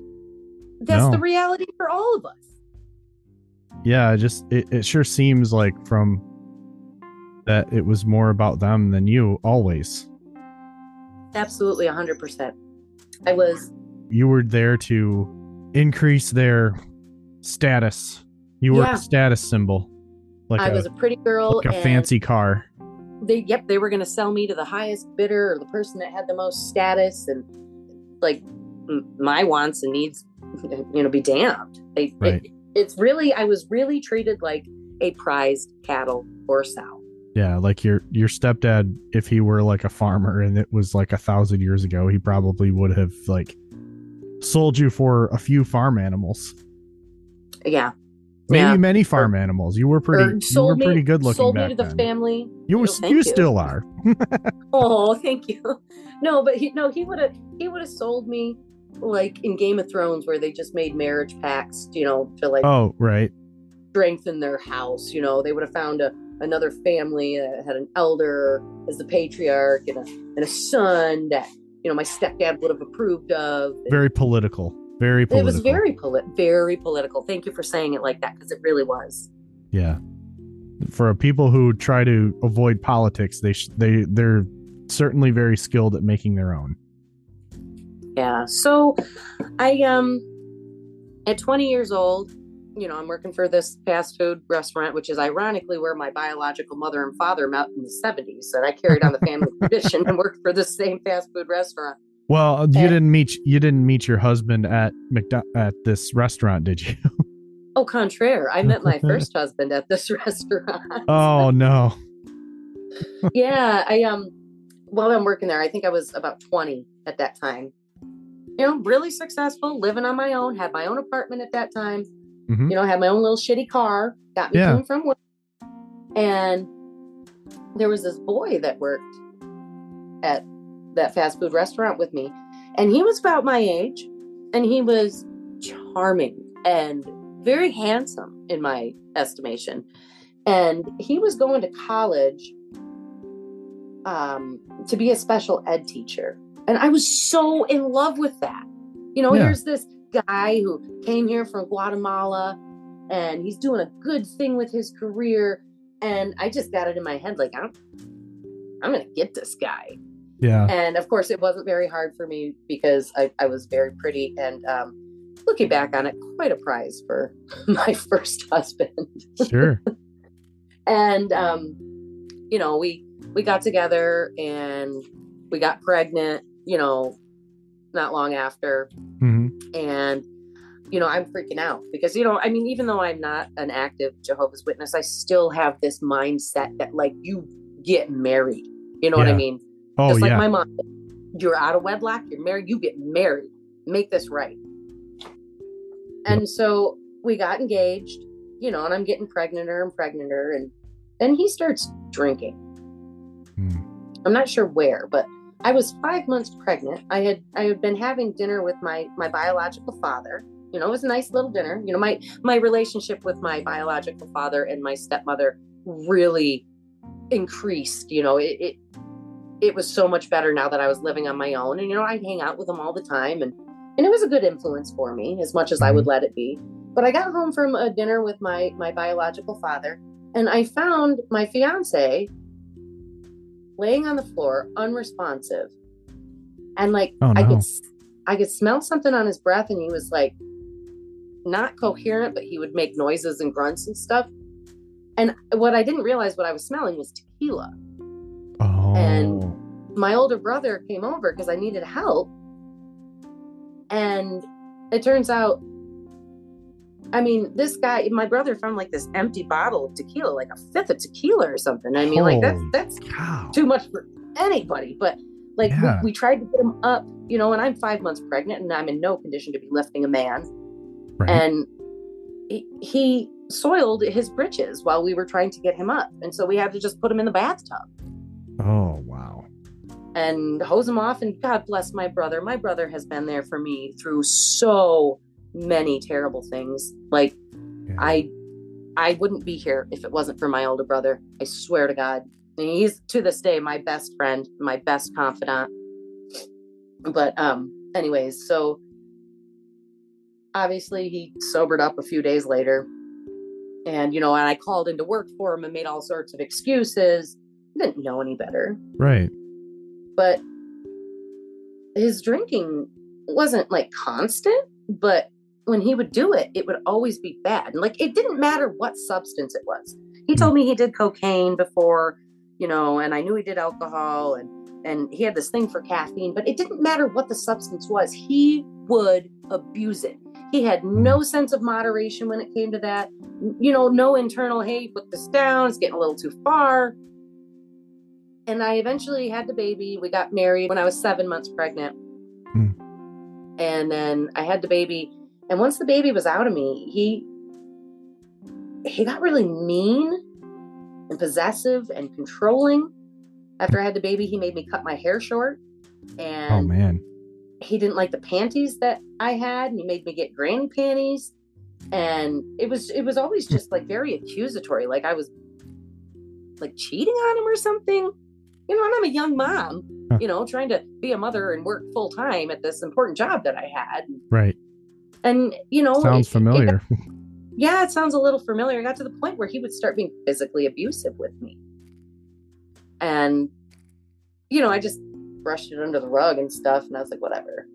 But there was this one time, my brother, I mentioned that I bought a house when I was 21. Yeah. And my brother was living with me and my first husband. And my first husband was he was under the influence of something, and he was being belligerent, and he walked out of the house, and I'm like, I'm not putting up with this shit. And I locked the door. And so I'm upstairs taking care of my infant daughter, and he finds a way into the house, and he runs up there and he pushes me, and I fall onto my baby, and she starts crying. She was not seriously injured, whatsoever, but she starts crying.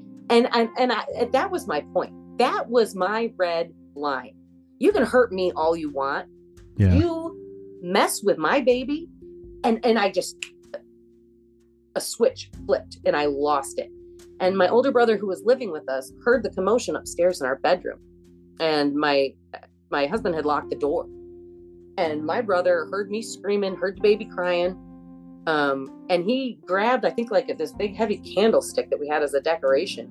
And he ran upstairs, kicked the door in, and beat the shit out of my ex-husband. He had to get 17 staples in his head. Your ex-husband? Yeah. Oh, okay. Not your brother. Not my brother, my ex-husband, because my brother was like, he had always said, and he was kind of a piece of shit as a kid, super mean to me. But he always said, if anybody ever touches my sisters, I'll kill them. Yeah. And it was in that moment that he proved it. Now, obviously, my ex-husband didn't die. Yeah. But right after my brother was felt secure in the fact that he was, he had neutralized the threat, and, this guy's laying on the floor bleeding, he goes, I'm going to call the cops on myself, and they're probably going to arrest me. I just don't want you to be afraid. And so he calls the cops, and a bunch of cops show up, and the EMTs show up, and they're trying to talk to my ex-husband, and he's barely coherent and responsive again because, he's got a big giant gash in his head. Yeah. And they took my brother and they put him in handcuffs and they put him in the back of the cop car, and they got my story and they got his story. They let my brother go. And they took my ex-husband to the hospital, followed up by taking him to jail. Wow. And he was prosecuted for domestic violence. I, of course, was traumatized and terrified, and that was my husband. And so I went to court in his defense, because, that's what us victims do. Yeah. And anyways, so the marriage didn't last very long. I think we got married when I was 20, and I think by the time I was 22, maybe almost 23, we were divorced because I hated him. I wanted nothing to do with him. He was an excellent father. I mean, for the most part, loved his daughter. His daughter loved him. And I never, ever wanted to take her away from him. I would in a heartbeat if I sensed any abuse, but there was never any abuse towards my daughter. I mean, maybe mentally, but not physically. And we got divorced, and I was single for quite a while. I mean, like, no boyfriends for quite a while. Just like, whatever, fuck it. You weren't actively a witness when this was happening. No, not remotely. So how do you go from what happened between you moving out of your mom and stepdad's house? You said you were still going to meetings and going out in service sometimes. So what happened between those 2 points? Like, how did you gradually just leave the witnesses behind? Well, it's like I said, I would go pretty faithfully at first, and then a little less, and then a little less, and I'd stop taking phone calls. And, Hmm. I got to the point where I was pretty much just inactive, wasn't there, didn't talk to anybody. Yeah. I'm guessing nobody thought about me, except for at my original congregation where they're so fucking bored, all they can do is still talk about me years later. Yeah. I don't know. I started making friends at the fast food restaurant, the chain I was working at, because we were spread far and wide. There were lots of people to associate with. Yeah. And I wouldn't say they were the best influences on me. Right. But like their company and fellowship was just so much more fun and comforting and natural that I naturally gravitated towards them. And I started to really get a taste for just like normal people who are just there to have a good time and be friends. And your friendship isn't based on like how many hours you turned in on your service report that month, or what I can do for them. In fact, most of my friends were gay. Yeah. So that was like kind of a culture shock for you, wasn't it? Like, I mean, not really. I mean, yeah. Oh, well, your brother. Sure. Yeah. Yeah. I mean, my brother has his own story about coming out of the closet, but I was the only one that for sure knew he was gay ever since I was a little kid. Oh. I mean, he was mean, but he and I were always very close. We were always treated like shit together.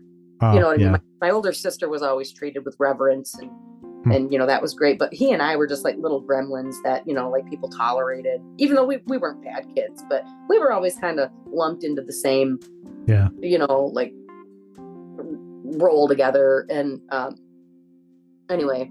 Yeah. Well, your sister was always telling on herself and, doing the quote unquote right thing. And you guys were just less like, you wanted to have your Christmas present and, you didn't like run to your mom and be like, I got a Christmas present. You had it and you played with it. You had to be, I don't know. I can't really speculate, but you believed it was the truth though, when you left your stepfather's home. Of course. So like, how did you reconcile, you're making all these friends, your, gay friends, and, how do you reconcile that with, with what I assume you believe at that point to be true? Like, how does that jive in your mind? Well, when something is upsetting in my life, historically, I just don't think about it. Okay. You know what I'm saying? Like what happened to me as a child. I started putting it out of my head. Yes, I still cared. Yes, I still had a bit of fear. Okay. I was like probably 30 years old before I stopped saying the name Jehovah when I got spooked by something. Oh, God.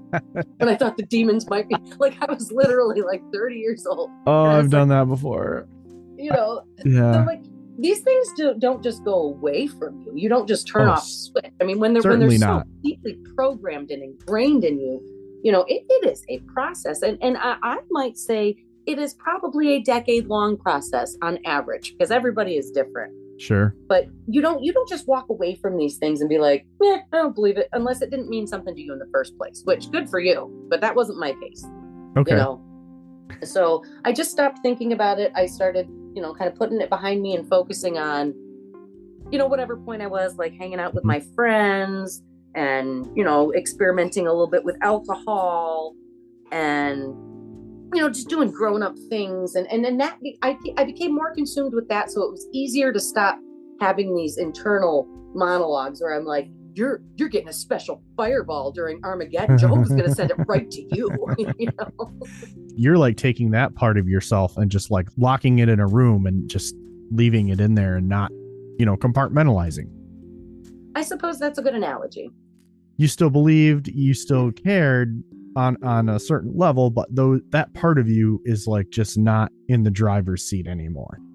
The only way I got through tough things when I was a kid and at that point in time was to ignore it. That was like the only defense mechanism that I had really developed. Okay. And just like isolate myself, walk away from people, I mean, Sure. Very, very, very unhealthy traits as an adult, but I know where they came from. And I didn't really have any guidance to get past that and deal with things in a healthy way. And so I just, I let it go, and I became more consumed with, like I said, my friends, and then I got pregnant, and then I got married, and it became not important to me. And I remembered at a certain point being like, yeah, I'm not going back. Because, there was always, for a while, there was always that, yeah, I'll go back and I'll be like that sister in the Kingdom Hall my mom talked about, who was worldly, and then she came back and now she's a pioneer, and Jehovah will forgive me. I just kind of stopped, and I didn't care anymore. And it did take years, but I just didn't care anymore. Yeah. And then by the time that I turned 25 and, I was single, I'm sure I had been dating some guys.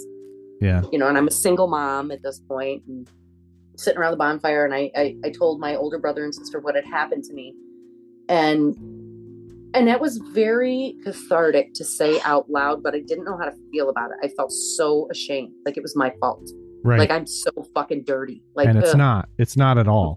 No, obviously I know that, but these are still the feelings that victims get. Of course. Yes. You know what I mean? And it takes a while to get them to go away, to get you to think like an actual rational adult. Like, this is not your fault. This is a bad thing that happened to you. But like, I remember after I said it out loud for the first time, it was, it was cathartic. It felt good. I was very nervous about it, but I started to do some exploring, and something happened in 4th grade to me that is quite relevant. I'm in 4th grade. My teacher is a very, very young, very handsome, straight out of college, good teacher.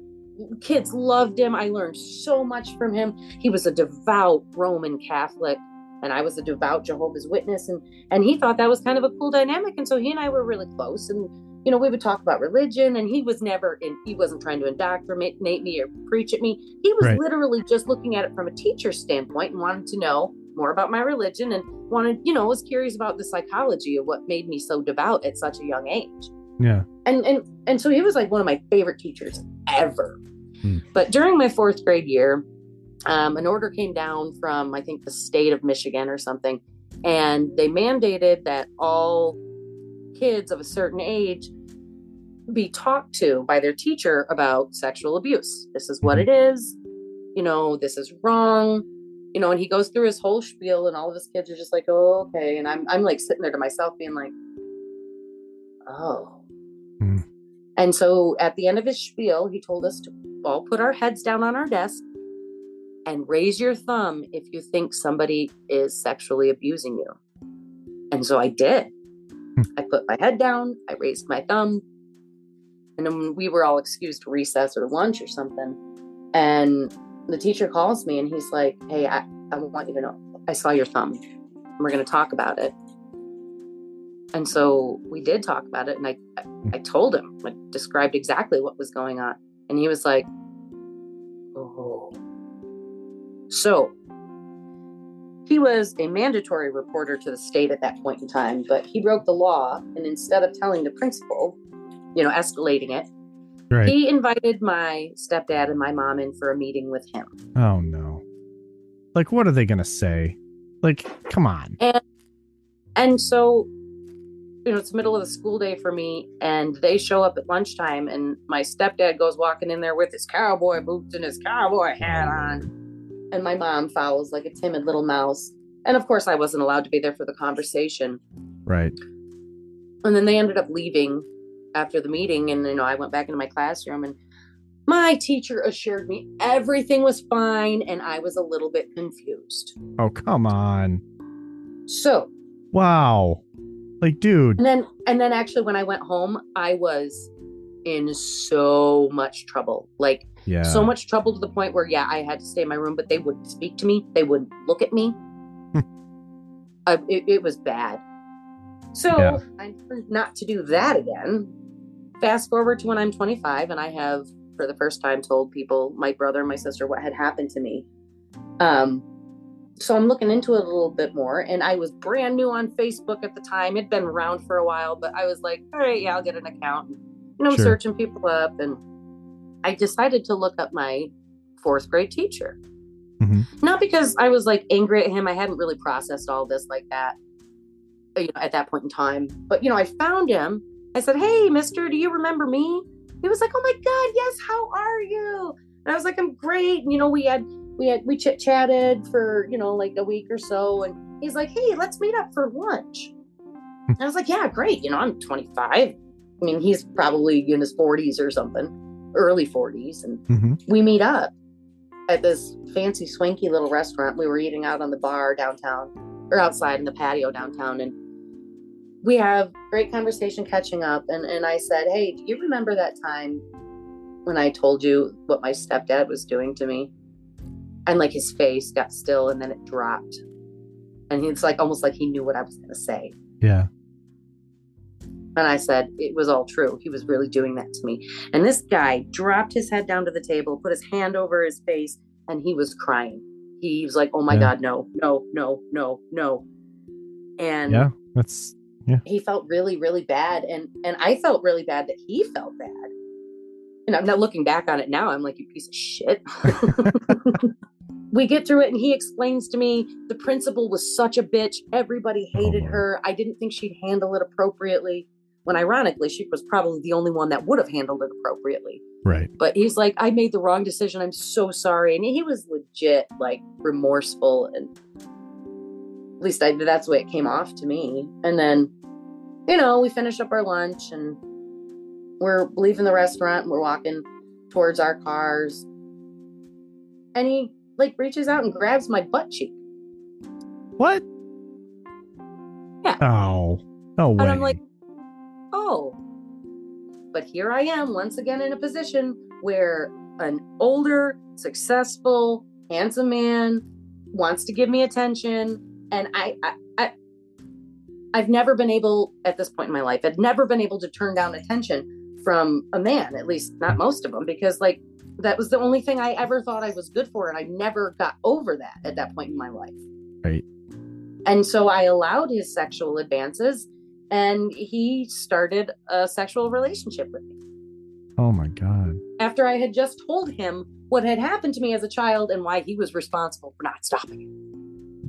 Seems like that's just so bizarre that it would go from, you telling him that and him crying to just immediately just turning around and being like, "Hey, like, seriously?" I think that's what we call a sociopath, to be honest with you. Yeah. So maybe the crying was like an act or something. Like that's just how he felt he was supposed to react. And it seemed really sincere. Like honestly, the body language and I never thought he was a monster. Right. But at the time, it didn't dawn on me that yet here is another predator preying on somebody vulnerable who is just, you know what I'm saying? Like he turned that around real quick. And it didn't last. It was maybe a couple weeks, but that was all he was looking for because that's the kind of guy he was. Oh, geez. Being that devout Roman Catholic. Oh, my God. Anyway, so yeah, that was pretty fucked up. I guess I don't really have many other words to describe it than fucked up.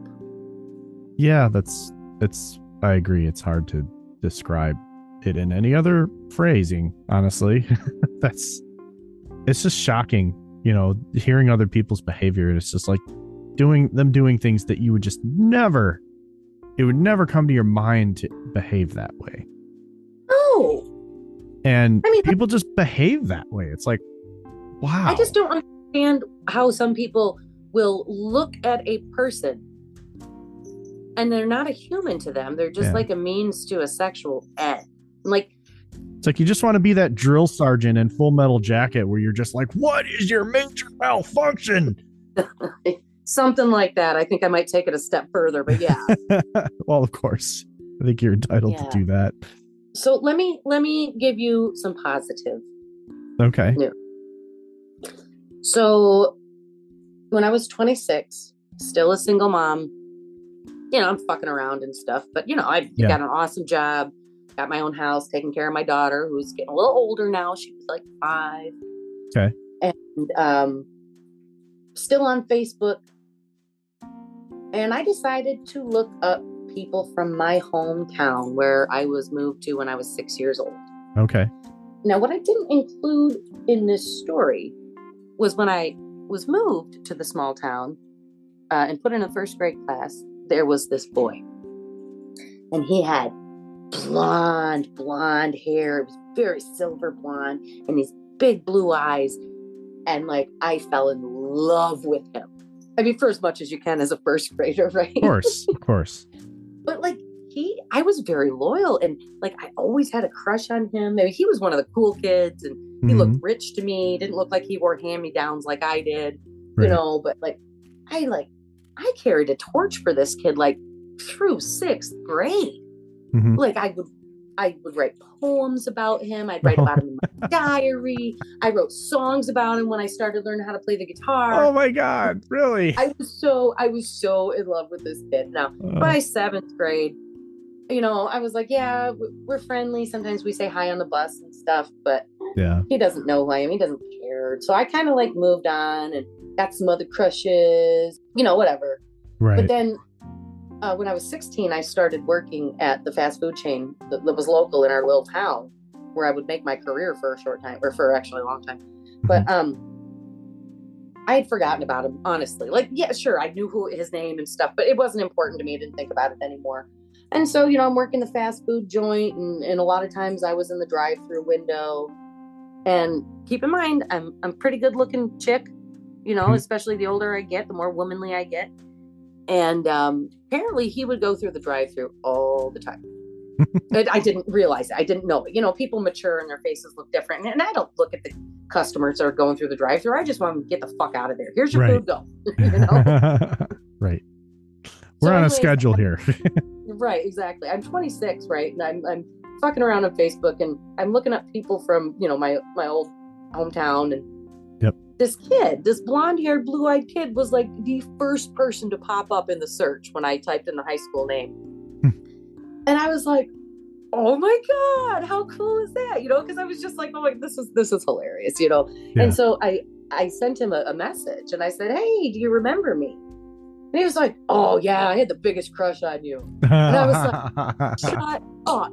I had the biggest crush on you. And so, we got a kick out of that. We chit-chatted for a little while, and then we established a time to hang out. And we decided that, it was a mutual friend of ours, turned out to be his best friend, his lifelong best friend. But this kid that he was best friends with was like a dork like me when I was still in public schools, and he and I were good friends. Never had a romantic relationship. We were just good friends. Yeah. And so, this kid I had a crush on set up, let's go hang out at my friend's house. You know him. He's got a hot tub. We'll just all hang out as friends. And I was like, yeah, cool. Great. Mm-hmm. So I go over and hang out, and we get in the hot tub, and, and this guy, 6'1", and just, like broad, manly. You could tell he had that core man strength, because he grew up in like rural little part of town where we were from. And like, he was just like this Adonis of a man to me. Still had these giant blue eyes, hair still blondish, a little darker. Yeah. And we had a lot of fun hanging out that night. And so the next time we hung out, like maybe a week later, we decided we were going to go out to dinner. And I kind of knew I liked him. So, I got my boobs all pushed up and got my makeup pretty. And we went out to dinner. We went to this very fancy, cool place, and we had a blast. And then from there, because it was all downtown, and then from there we walked to like a piano bar. And, we weren't like, we hadn't initiated any physical contact at that point. But when we were at the piano bar, we're slamming drinks down, getting drunk as what. And like, this guy was looking at me, and I was a little uncomfortable with it. So I was like, hey, can I sit on your lap? I said. And he was like, oh yeah, sure. Whatever makes you feel safe. And he's like, would it make you feel safer if I kissed you? And so we started kissing. Nice. And that first date lasted for 2 days. It was, a Saturday, and oh man, he lived on a lake and had a boat, and I went to his house, and we had a blast. And it was getting to be like dusk Sunday, and I had to go because I had to work in the morning, obviously.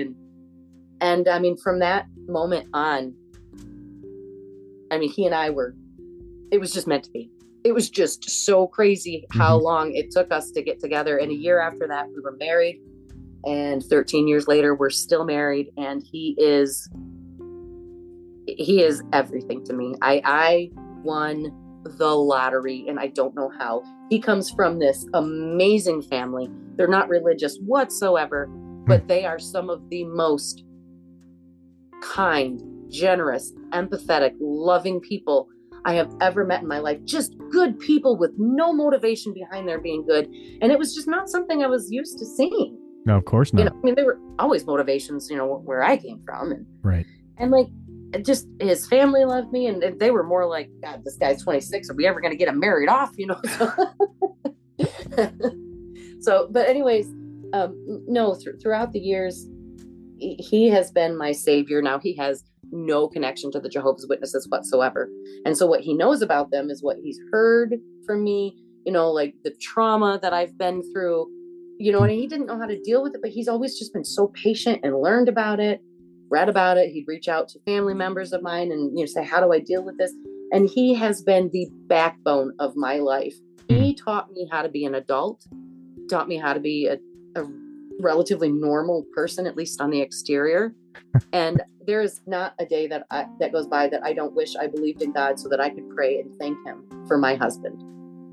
You finally get to a point where everything's fine, or almost everything's fine. Yeah. And I got the most handsome man that I'd ever been with, and I married him. So nice. I won't say it's all worth it, but I mean, sometimes the broken road is very, very unexpected, and where it leads you ends up being a more positive place than where you came from. Yeah. And I'm definitely not okay, as they say. And I'm not really sure what okay means, but I know that I deal with a lot of terrible feelings, and I have some, just terrible inner demons that I've never quite been able to conquer. With that said, I'm a fully functional adult, with loving relationships and good life. And you raised a child through all this as not a witness. I raised a hell of a child. My instincts as a mother were surprisingly very spot on. I gave up religion. I knew I didn't believe or could never have faith after what I'd went through. I wish I could. I really do. I wish I had the comfort of religion, but I just don't believe it, and it would be a fakery for me. So I raised my daughter to ask me anything. And I always would give her age appropriate, but honest answers. She could ask me about anything. She could ask me about religion or boys, or, when she got older, she could ask me about sex. And I would always tell her the truth, the honest to God truth. And I didn't care how it made me look, because my point as a mother was to make her better than I was. Yeah. And so if I sacrifice some of my dignity to tell her the truthful answer, and it helps her to be a better, more balanced person, then that is so worth it. That is the least I can do. And that's not something your mom did. That is the polar opposite of what my mom did. I remember after my first year of homeschool, 8th grade, I was finishing up 8th grade. And my older sister she graduated from high school, before the big graduation party that we talked about. Yeah. And I remember going to the graduation ceremony because she was allowed to continue in public school. They obviously didn't care about her virginity as much as mine. Right. But I remember going to the commencement ceremony, and she was beautiful in her cap and gown, and she got awards, and she got to walk with this really handsome boy. And it was just wow, I want to do that too. And so that night I went to my mom, and she was sitting up in bed reading something. And I was like, Mom, next year I want to go back to public schools. And she put down her reading material, and she goes, "You don't give a flying fuck about me." And that was the first time I'd ever heard my mother use the F word. Wow. And I was taken aback, whoa.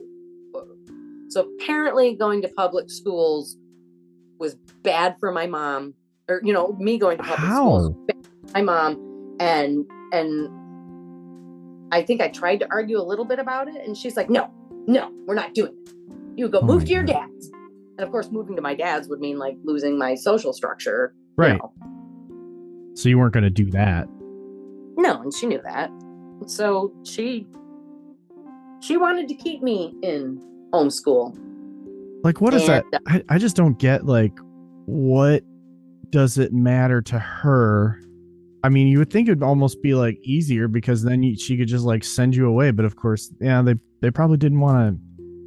They seem to be really focused on keeping you in their sights at all times. And correct, yeah. But it's like, what do they get out of that other than what I can only imagine, like just the prestige of being a homeschooling mom or something like that. And she didn't do shit.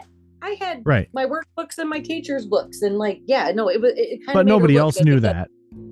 Like, well, right. Yeah, like the people that were giving her whatever recognition, you know, it's not like, I don't think it was like people would be like, oh, she homeschools her kid. That's the only thing, you know.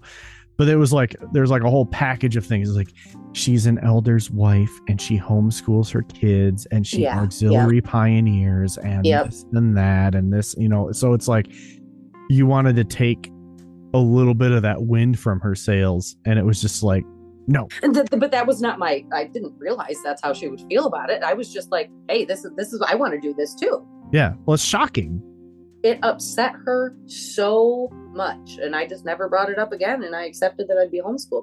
Now, the funny thing about my education was that obviously I had no guidance, no help. And at one point, my mom realized, oh, shit, she's trying to teach herself algebra. Yeah, good luck. Oh, algebra is like a different language when you only know your multiplications and your additions and divisions and stuff. Why are there letters in my math problem? Yeah, pretty much. And I'm trying to teach myself with it. And I think she noticed that I was relying on the teacher's books way too much. So she eventually set it up so that my disfellowship older sister, who was disfellowshipped at the time, she would meet me. My mom would drive me into the big city where my sister lived, and we would meet at a fast food restaurant. And my sister was supposed to tutor me in algebra because, very smart girl. She went to public schools and had good teachers. And she understood it perfectly. Yeah. But she was not the greatest teacher. And I remember we only did this for a few weeks because it would always end in my sister being like, are you stupid? Oh, God. Because I just couldn't understand. You know what I mean? It wasn't her profession to teach. She didn't know how to teach math. Right. And so like after that didn't work out, my mom was just like, yeah, all right, well, just here's the teacher's book. Which is really actually sad. I know I laugh, but I don't know, like what it seems like that's kind of a gray area for the witnesses, like how to deal with disfellowship relatives. But from what it sounds like, your mom was a very big stickler for the rules. And like, I know recently there was like, I saw something online about them having like a convention video that they showed about, showing an example of how parents treat their disfellowship children.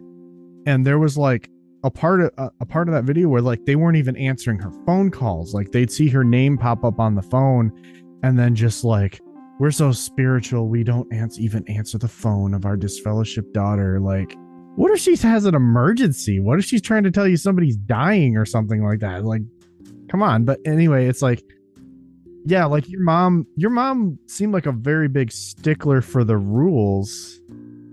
We were such a staunch militant Jehovah's Witness family. We followed every single one of the rules, as far as what we were supposed to do. We went to every meeting. We went out in service every Saturday and Sunday. I mean, and we even faithfully had our family study. It was not up for debate. We would have our family study. And normally my elder stepfather would conduct it. But there was this one time when my stepfather was involved in a project that, he was getting paid $3,000 to do. And he was up against a deadline and he had to work on it in his workshop. And so my mother was tasked with leading the family study. Now, as you know, women can't pray or do anything religious in a leadership role without a head covering in order to show respect for the man who is, the head of the household or your superior or however you want to say it. Right. And it was the middle of winter in Michigan, which can be pretty intense. And the only thing she could find to cover her head with, even though my stepfather was out in the garage, nowhere near her, the only thing she could find her head or to cover her head with was this purple, very colorful winter hat with a big old pom-pom on top. And she puts it on, and it looks ridiculous on her. I mean, who doesn't look ridiculous in a big winter hat with a pom-pom on it? Right. And she's trying to be all serious and conduct the study. And all of us kids, at least us 3 older ones who knew what was going on, were just giggling. We're like snickering, and she's mad at us. You pay attention. And, threats of violence and stuff. And we couldn't stop our giggling because she looked so stupid. And so she went out into the garage and she said my stepfather's name. She said, "The kids won't take me seriously." And he looked at her with this stupid winter hat on. And he started laughing at her. I'm pretty sure she had to take the L on that one. Oh my God. She was a stickler, but like she'll talk to her worldly kids. Now, keep in mind, I haven't spoken to her in over a decade, and I have no inclination to speak with her. If she passes away, I'll acknowledge it, and I will be sad because that is my mother. But I will not go to her service. That is how far detached I am. But she will speak to her kids. She'll occasionally speak to my gay brother, and his story because he told it. Yep. And she and my oldest sister have some kind of a relationship. It's a very light relationship. Like sometimes my older sister will send her kid, or at least used to when they were still kids, to go see my mom. What about you with your daughter? Was there an attempt to have a relationship there? Occasionally, when my daughter was very young, we would go and take a trip across the country to go see them in Arizona where they had moved. And I brought my daughter, who was less than 2 years old at the time. And it was okay. We visited. I had my first husband with me. Mm-hmm. And,